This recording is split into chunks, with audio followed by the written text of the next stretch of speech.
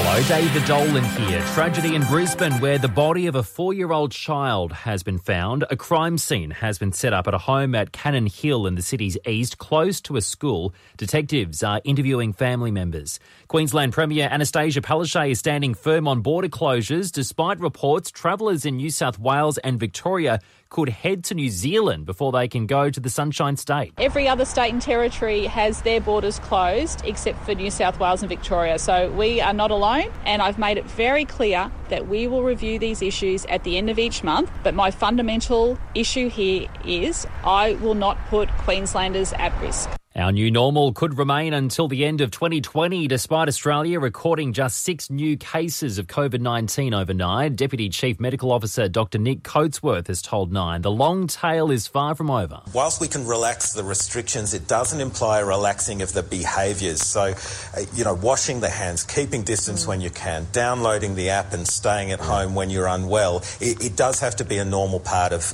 2020. And the Weather Bureau has given evidence today at the Royal Commission into the devastating Black Summer bushfires that claim 33 lives. This isn't a one-off event that we're looking at here. Really, since the Canberra 2003 fires, every jurisdiction in Australia has seen some really significant fire events that have challenged what we do to respond to them. Dr Carl Braganza there.